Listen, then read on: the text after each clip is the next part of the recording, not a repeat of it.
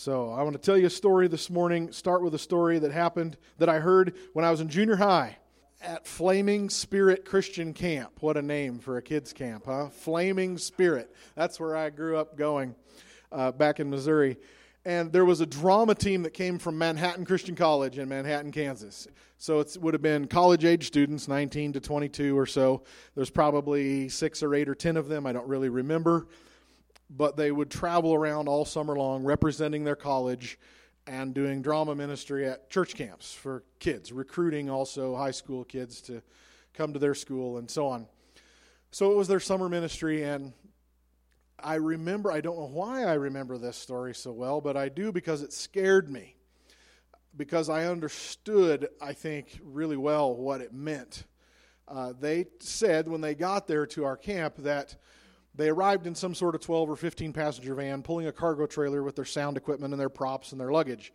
They told us that on the day they were supposed to leave for their summer tour of Christian camps, kids camps, that their van fell through. And I think it was a big mechanical problem, but I'm not exactly certain why they lost their van.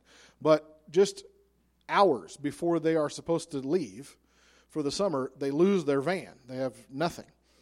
So they gathered at one of the people's houses, and they sat in the front lawn in a circle, and they prayed and they sang. They asked God to provide them a van and trailer, and they sat in a circle in the lawn. It seems to me, this story is from 30 years ago, but it seems like it was a couple hours. And then right into this kid's driveway pulls a man in a 15-passenger van with a trailer on it. And he pulls in and he says, "Do you kids need this van and trailer? Because I think the Lord told me to drive here and give it to you, and it seems like maybe you're going to need it for a while."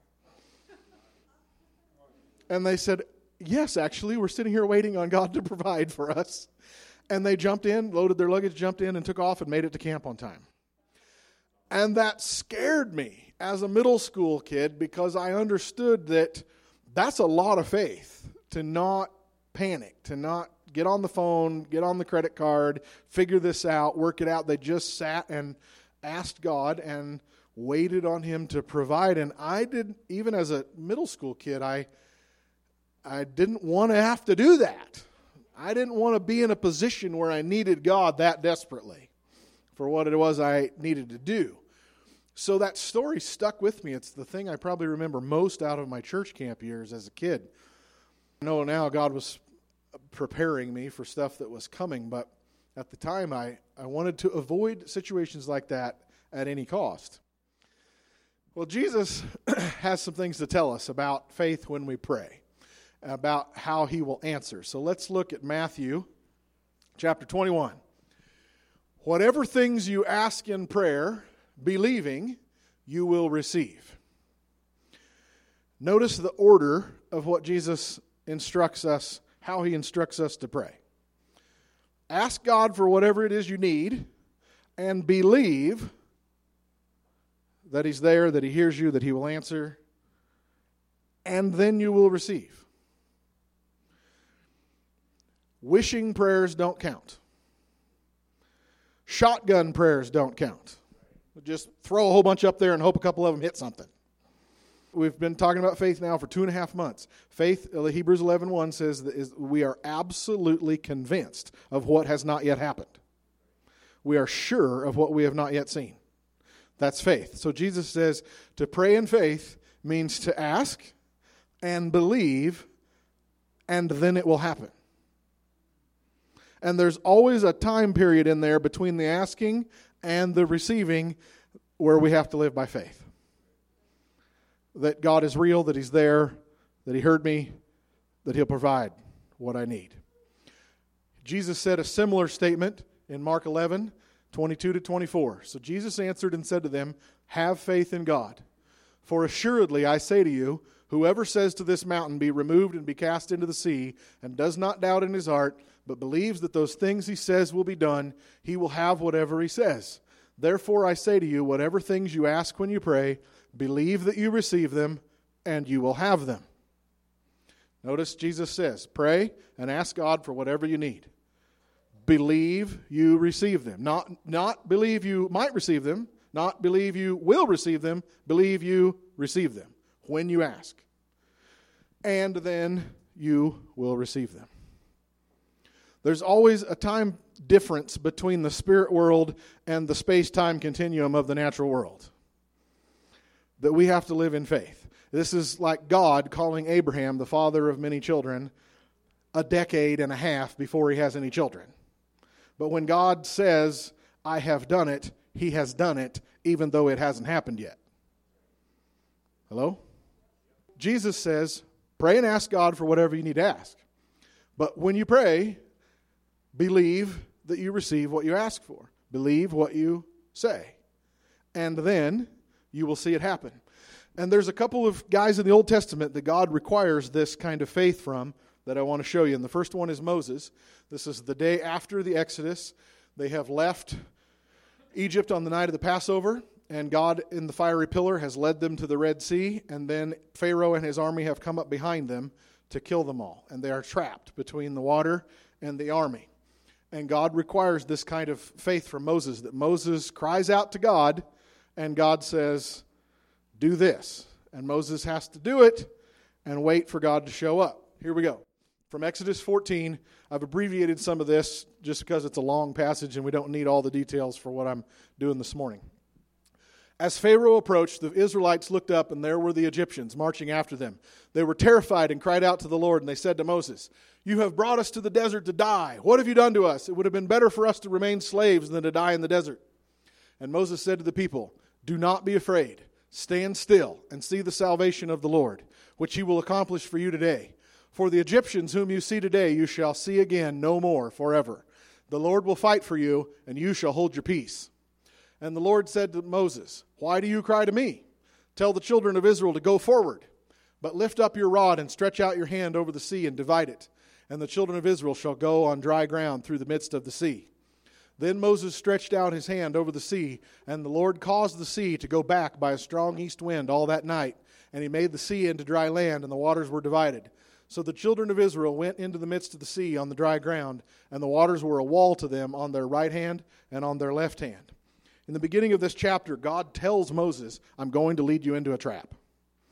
God says, I'm going to lead you down to the Red Sea, and then I'm going to move on Pharaoh's heart. I'm going to make him chase you so that I can kill him.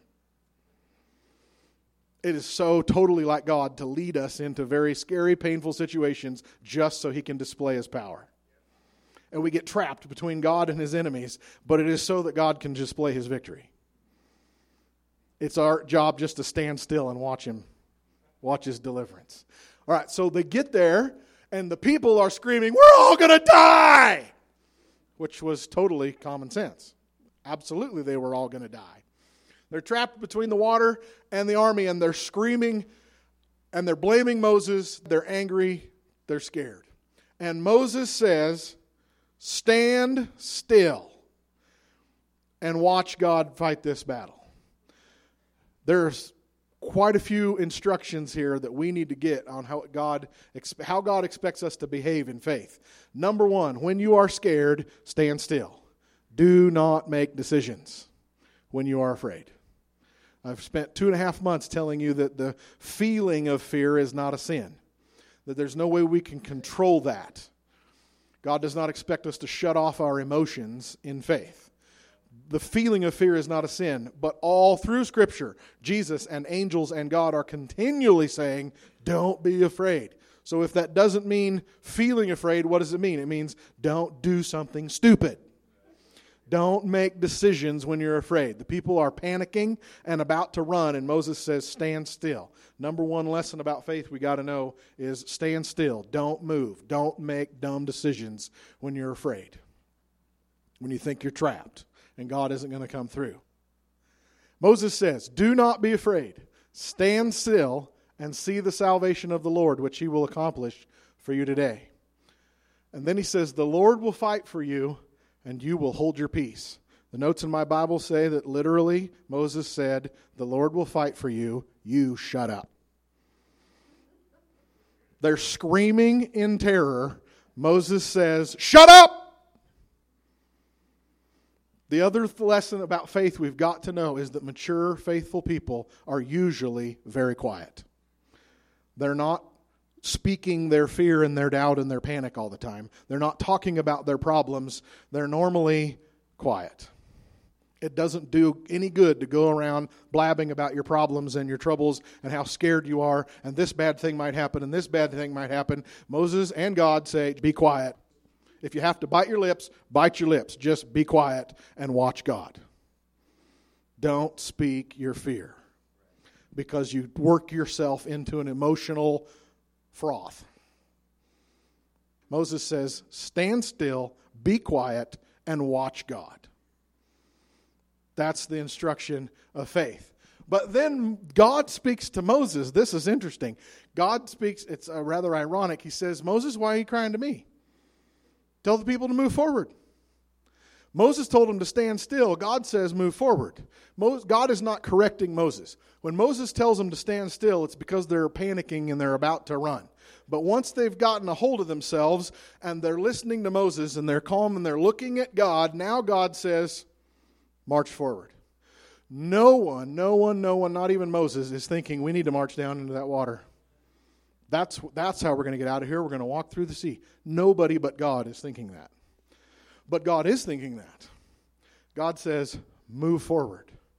There's so many times in our lives God will lead us into a corner and then He'll say, move forward. But God, there is a wall right here. I cannot move forward. Move forward anyway. God, this is the beach. This is the end of the land. I can't go any further. Go forward. God expects them to step into the water before He shows them what He is going to do. Jesus says, when you pray, believe, and then you will see it. God says, you're crying out to me, that's prayer. You're crying out to me for salvation. I say, believe me, step into the water, and then you will see it. He doesn't tell them He's going to part the water. He doesn't tell them anything. He just says, do this. That's faith. We've talked about this for 2 months now. Faith is not wishing or hoping. Faith is not a passive trust. Trust is good, but passive trust is just, well, we'll wait and see what God will do. Faith is action. Faith is action. I am so convinced I know God and I know what He has told me to do. I'm going to do it. Instead of waiting for the door to open, I'm just going to walk through it. Because I know He told me it will open. So this is faith. This is what Jesus meant when He says pray and believe and then you'll see it. God says, the people are praying. They're crying out to God. God says, all right, now believe me. Walk forward. And then you will see it. So, we're going to show you a little clip from the Ten Commandments movie from the 1950s. Charlton Heston as Moses. Those of you younger than me may not have seen this movie before. You didn't grow up watching it every year on TV like the rest of us did. It's a great movie. It's one of the top 5 movies of all time as far as ticket sales. It's kind of cheesy now. The acting. Yeah. Okay. But it's from the era when Hollywood used to do Bible stories as movies. It was a different world. But anyway, if you have not seen this movie, you need to see it. This is one of the defining moments, actually, of American history, is this movie right here. This is the scene where Moses parts the Red Sea. This scene does not match what we just read in the Bible. There's something that they got exactly backward. See if you can find it. Okay, that's all we need. Thank you. All right, so that's pretty good special effects for 1956. Parting the Red Sea, everybody in the theater jaw was on the floor. Okay, so here's Moses. God says, why are you crying to me? Tell the people to move forward. Hold out your rod, and the waters will part.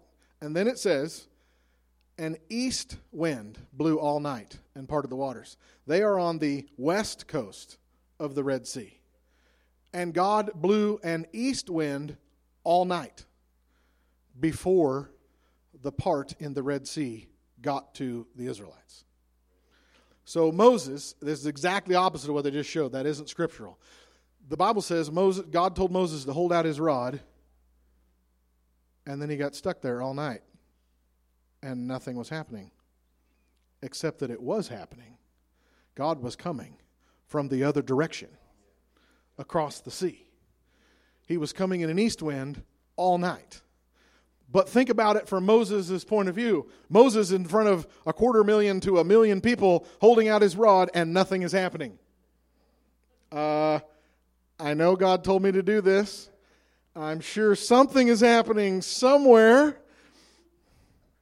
The pillar of fire is holding off the Egyptians so that they couldn't attack.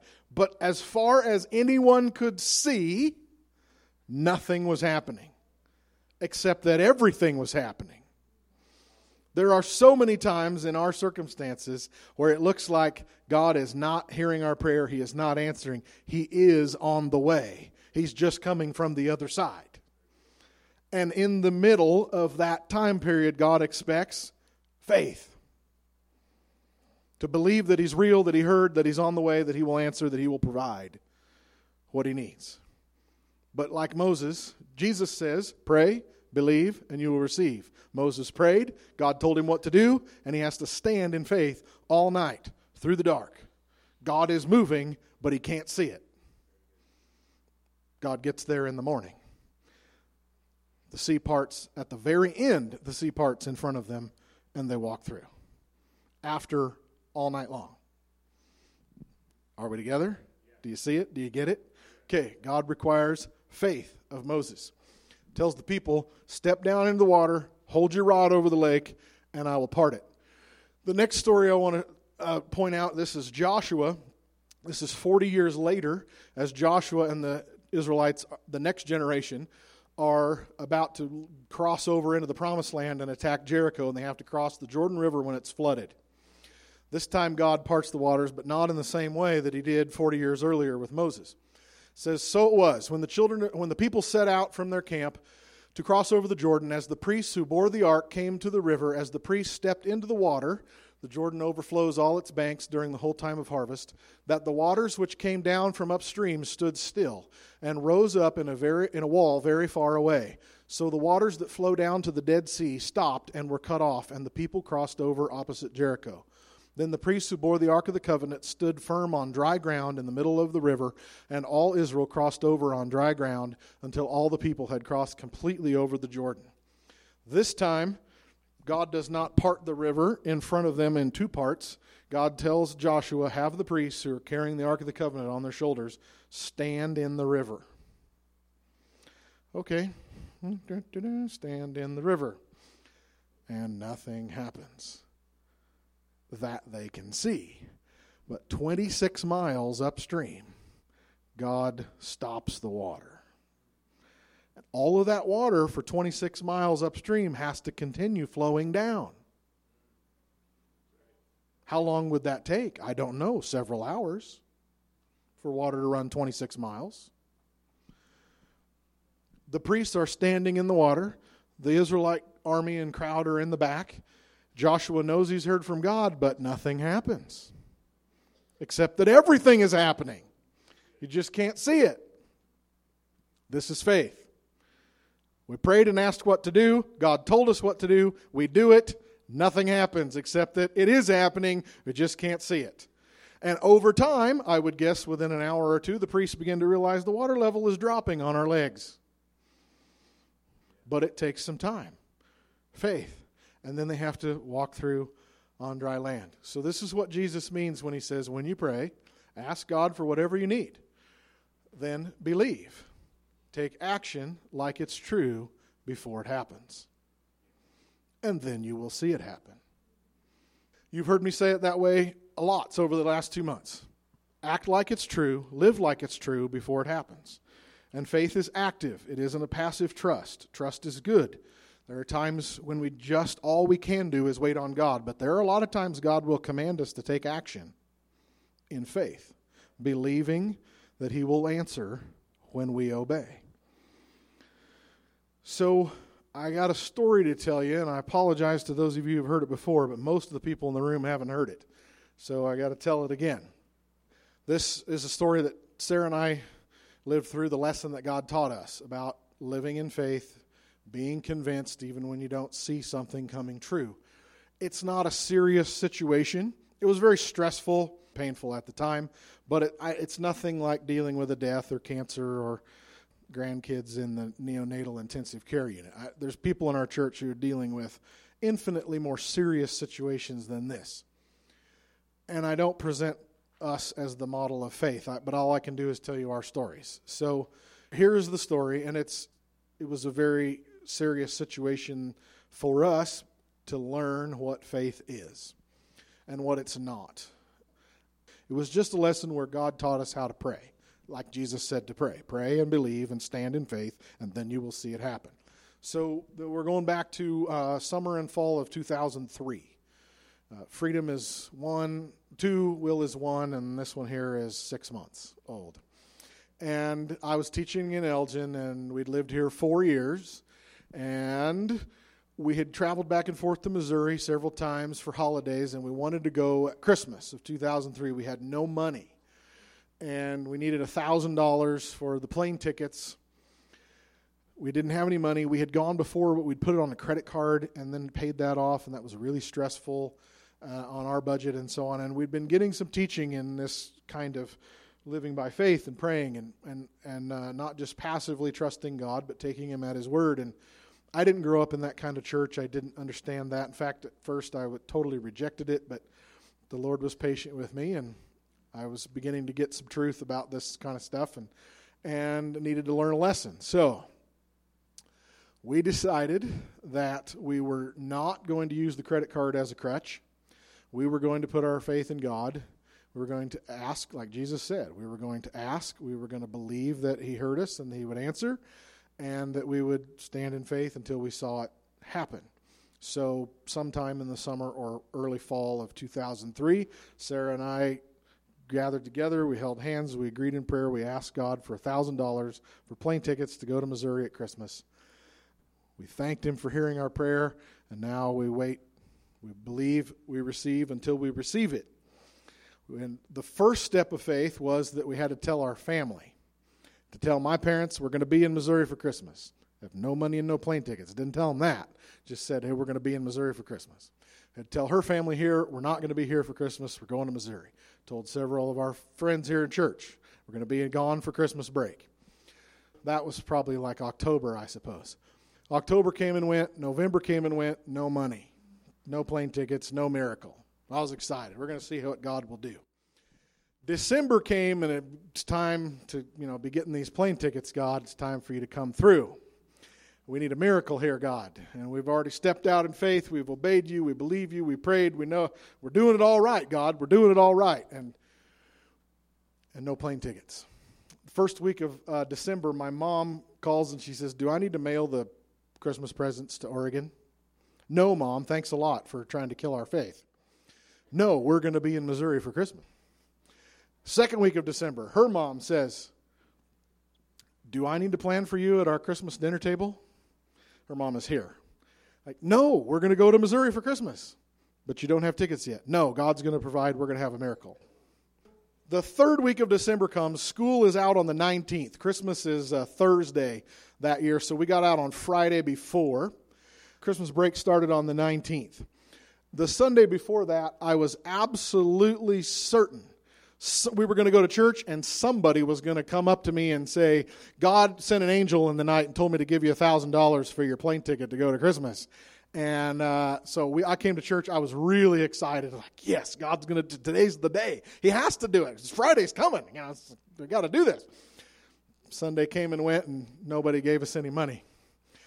People had given us money at church before. I had given people money at church before. I know the Lord had told me to do that, and people have been told. And so money changes hands all the time at the instruction of the Lord. It's not an unrealistic expectation, but it didn't happen.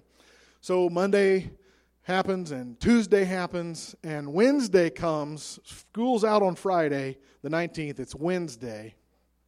We have no money and no plane tickets. So we packed our suitcases. We packed everything. For 3 babies, we packed the pack and play, diapers, toys, everything. And I loaded it up in the Suburban. God is going to do a miracle. He's going to provide us the money. We're going to be in Missouri for Christmas. We had asked, we believed we received, and we're going to receive. We have to stand in faith in the meantime. We can't say, well, we hope God does or God might. That isn't faith. Have to stand in faith. Thursday came and went. Nothing. By now, I'm starting to get really, really nervous. But I don't dare say that to Sarah. She doesn't dare say it to me. We just, okay, we got to stand strong. Can't quit now. We're in this thing, and it was a little embarrassing, but we're in it. I was certain, God was going to have somebody give us money, or a duffel bag of cash was going to drop out of the sky, or, I don't know, some bank error in our favor, like the Monopoly card or whatever. Who knows? It's like, okay, God's going to do this. We're going to do this. We're going to see it. And I had to just kind of pep talk myself. Friday, the last day of school, came and went, and there was no money and no tickets.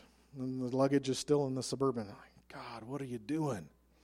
Come on, we should be leaving now. So, okay, it's not Christmas yet, so we got Saturday. So, okay, yeah, we'll Saturday. Somebody will come by tomorrow. God will send an angel to tell somebody to give us money, and we will buy our tickets and we will take off. Saturday came and went. And now the next Sunday of Christmas, the first Sunday of Christmas break, and we have to come to church. When we told everybody we were going to be gone for Christmas, that was humiliating. We got here, and a whole bunch of you who were here back in those days, I thought you were going to go to Missouri for Christmas. We are. What can we say? You can't say, well, we thought we were, because that's quitting. Well, we might. That isn't faith. We were trapped. It's like, we are.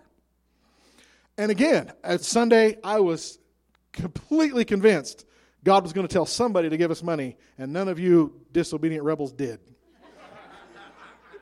Not a one of you gave us any money. I left here that Sunday morning so disappointed and frustrated. And like, God, what are you doing?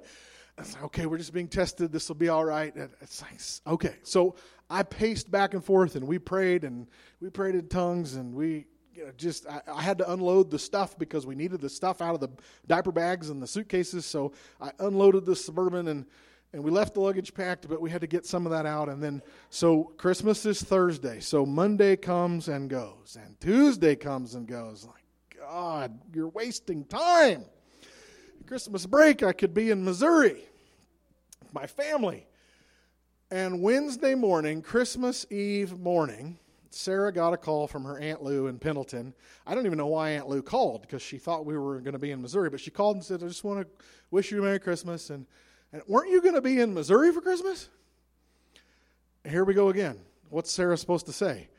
Well, we're hoping to. That's our plan. Something like that. We're planning to.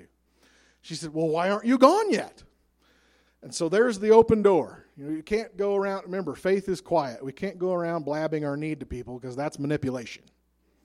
Right? We didn't come and tell anybody at church that why we hadn't left yet, or why we weren't going, hoping, wink, wink, that you'll get the conviction of the Lord and feel sorry for us or whatever. So, but there's an open door. Aunt Lou asked why. So Sarah says, well, it's because we don't have money for a plane ticket. Instantly, Aunt Lou says, well, we'll give you the money. And so Sarah's crying. She's woohooing and yelling and jumping up and down. And the kids are, and she said, Aunt Lou's going to give us the money. And I remember Freedom and Will, at this point, they're like 2 and 3 and 2. Woo! They're jumping up and down and cheering, and there was much rejoicing. I jumped in the car. I raced over to Pendleton, and Uncle Cleveland met me at the door with $1,000 cash in his hand, and he said, how did you expect to get money for this plane ticket? He's not a believer at all. I said, we were praying and put our faith in God. Well, that's not a very good way to get money. I took the $1,000 cash out of his hand and looked him in the eye and I said, it worked, didn't it?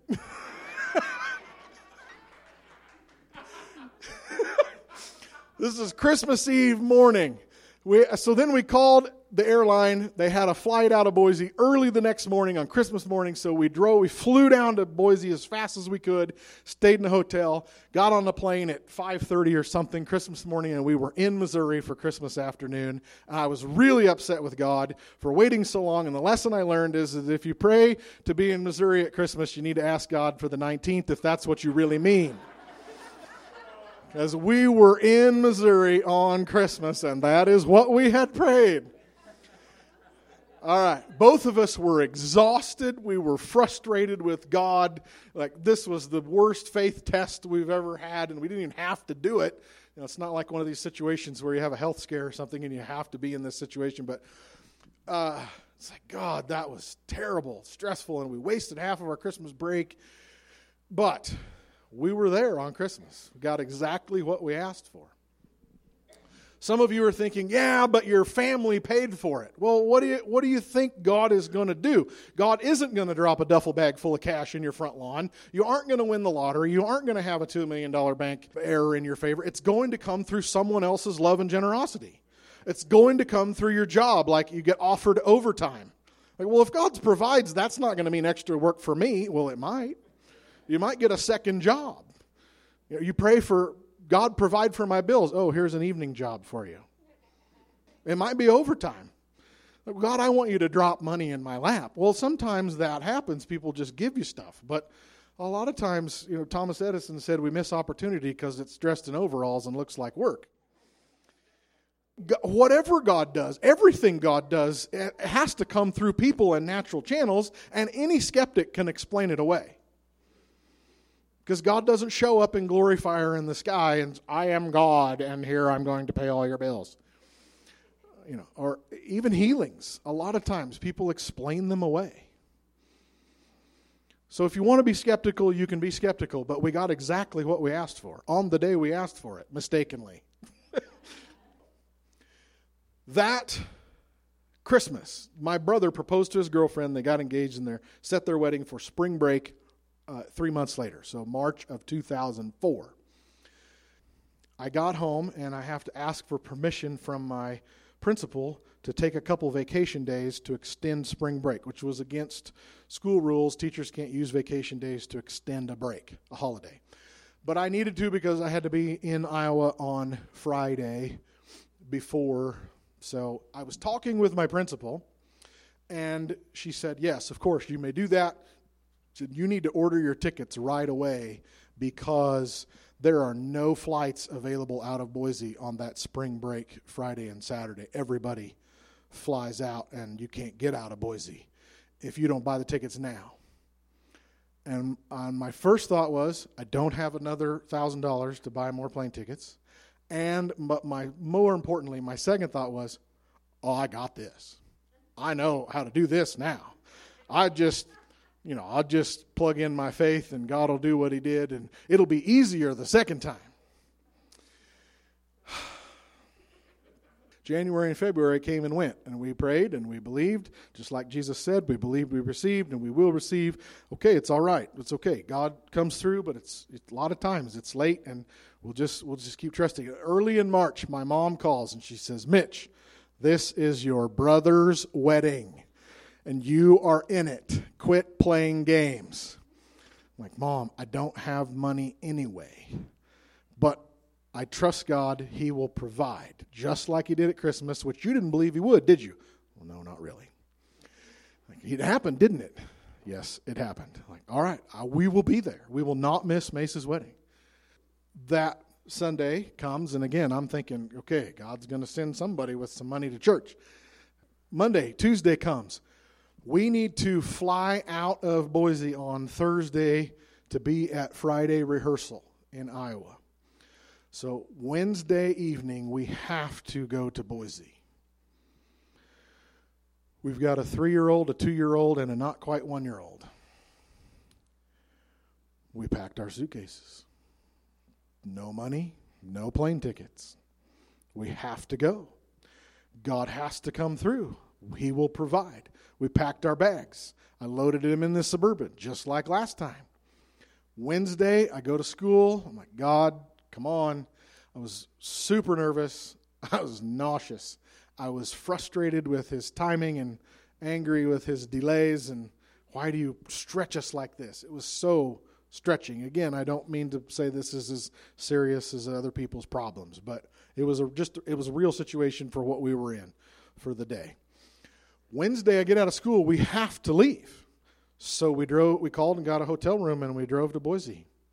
I called the airlines probably 6 or 8 times on Wednesday. And not only did we not have tickets, there is not a single seat available on any plane flying out of Boise Thursday or Friday or Saturday.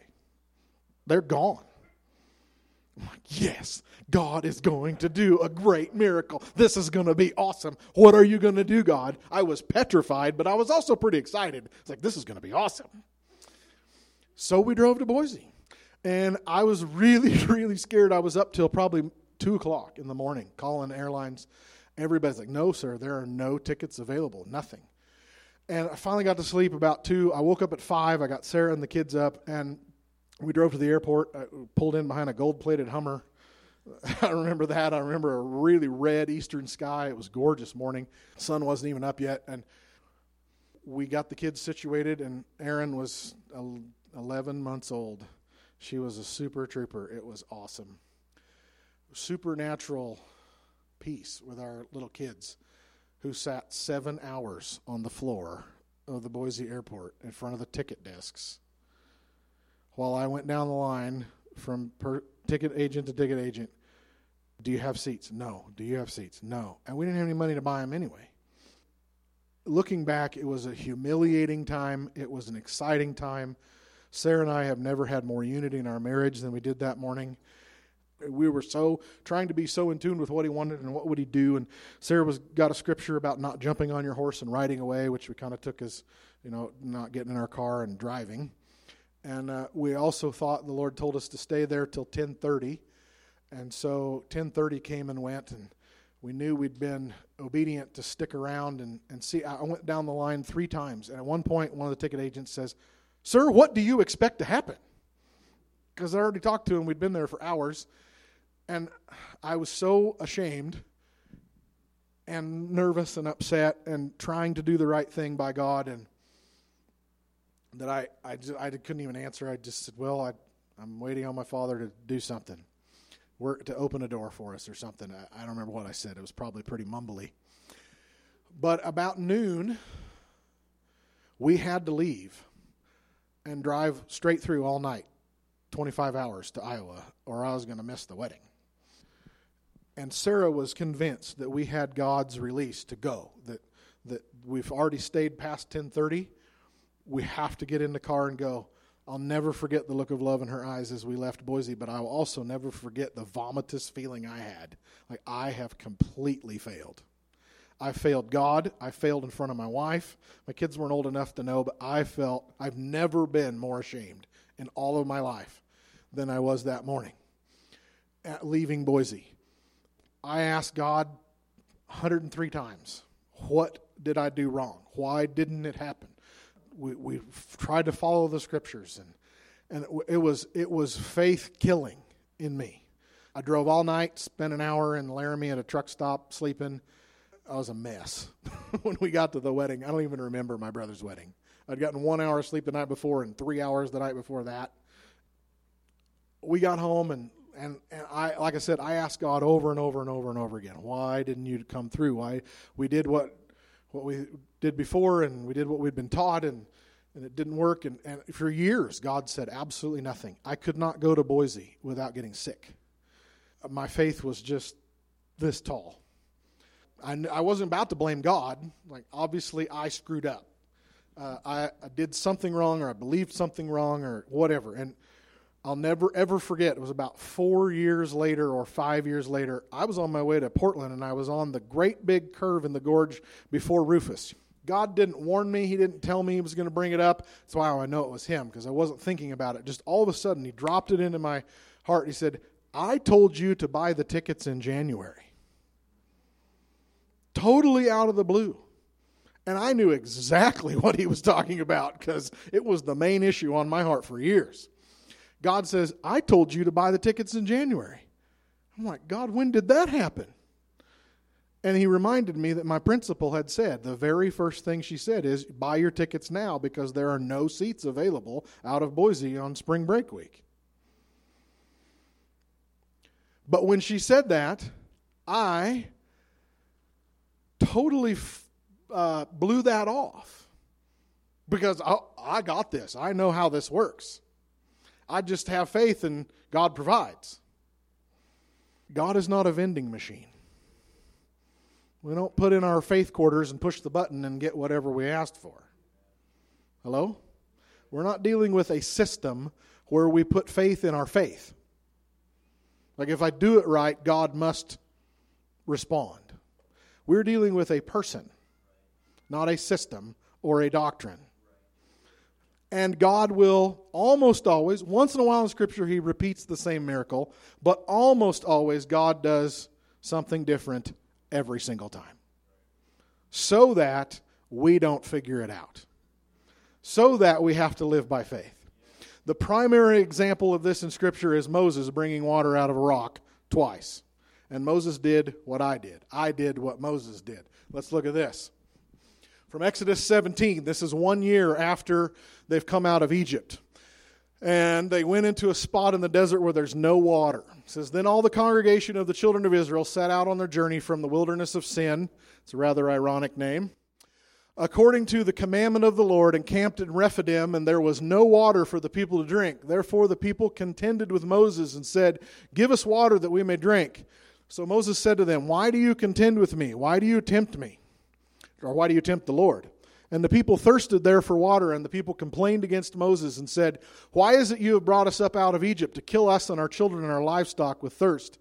So Moses cried out to the Lord, saying, What shall I do with this people? They are almost ready to stone me. And the Lord said to Moses, Go on before the people, and take with you some of the elders of Israel. Also take in your hand your rod with which you struck the river, and go. Behold, I will stand before you there on the rock in Horeb, and you shall strike the rock, and water will come out of it, that the people may drink. And Moses did so in the sight of the elders of Israel. So he called the name of the place Massah and Meribah, because of the contention of the children of Israel, because they tempted the Lord, saying, Is the Lord not among us or not? So here in this place, in the first year of wandering around in the wilderness, they get to a place where there's no water, there's 250,000 people or more, and there's no water. And they're about to stone Moses, and Moses goes to God, and God says, Take your rod that turned into a snake, take your rod that you touched the Nile River and it turned to blood, the same rod you parted the Red Sea with, and I'm going to I'm going to show you a rock, and you're going to hit it with the stick, and it will crack, and a river will come out of it. And it happened. In fact, this miracle plays big in Israel's history. There are 5 or 6 Old Testament authors that mention this miracle. Ezekiel and David and Isaiah all mention God bringing water out of a rock. It's a really big event in Jewish history. 39 years later, they come to the same place and there's no water. And the people are ready to kill Moses again. This is from Numbers chapter 20. Then the children of Israel, the whole congregation, came into the wilderness of Zin. Now there was no water for the congregation, so they gathered together against Moses and Aaron. And the people contended with Moses and spoke, saying, If only we had died when our brethren died before the Lord. Why have you brought up the assembly of the Lord into this wilderness, that we and our animals should die here? Why have you made us come up out of Egypt to bring us to this evil place? It is not a place of grain or figs or vines or pomegranates, nor is there any water to drink. So Moses and Aaron went from the presence of the assembly to the door of the tabernacle of meeting, and they fell on their faces. And the glory of the Lord appeared to them. And the Lord spoke to Moses, saying, Take your rod, you and your brother Aaron, gather the congregation together. Speak to the rock before their eyes, and it will yield its water. Thus you shall bring water for them out of the rock, and give drink to the congregation and their animals. So Moses took the rod from before the Lord as he commanded him.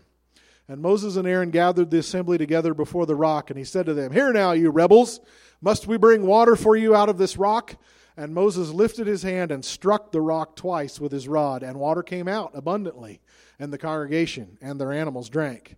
But the Lord spoke to Moses and Aaron and said, Because you did not believe me, to hallow me in the eyes of the children of Israel, therefore you shall not bring this assembly into the land which I have given them.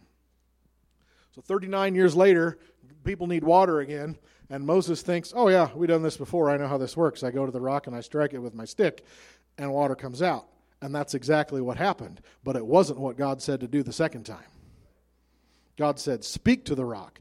These two stories are, it's too much to get into, but they're symbols of the covenant. The first time is the old covenant, and the second time is the living covenant. And the second rock is Jesus, and the rivers of living water, and it's the speaking. And he brings forth the living word and the water. But there's a whole sermon series there in these stories. It's too much for today. But all I want to say today is Moses thought he knew what God, he knew how to get from God what he wanted, which is exactly what I did wrong the second time. We know the first time God told us, do not use the credit card. You're using it as a crutch. You're trusting in man's system instead of me. You wait on me and I will provide for you. We know that. The second time, I just didn't listen. I didn't pay any attention. And I just, oh yeah, we got this. I know how this works. We put our faith quarters in the machine, push the button out, pop the plane tickets. When God did not tell us to do it that way. Amen. I just want to provide a little context here with you by saying God is not a vending machine. We are going to spend 4 or 5 Sundays on faith for prayer. Being absolutely certain. What does it mean to be absolutely certain of what we ask for in prayer? Because God is dependable. He is faithful. He will do exactly what He said. We don't have to wish. We don't have to hope. We don't have to blindly grope and claw our way through life. We can know who God is and what He will do. But that's not the same as putting faith in my own faith. Like if I do it right, He must respond. Hello? Our faith is in God. So, the lesson for today is stand still, be quiet, and watch God. Do whatever He says, whenever He says to do it, even when you don't see anything happening. Stand in faith, and He will come through. Amen?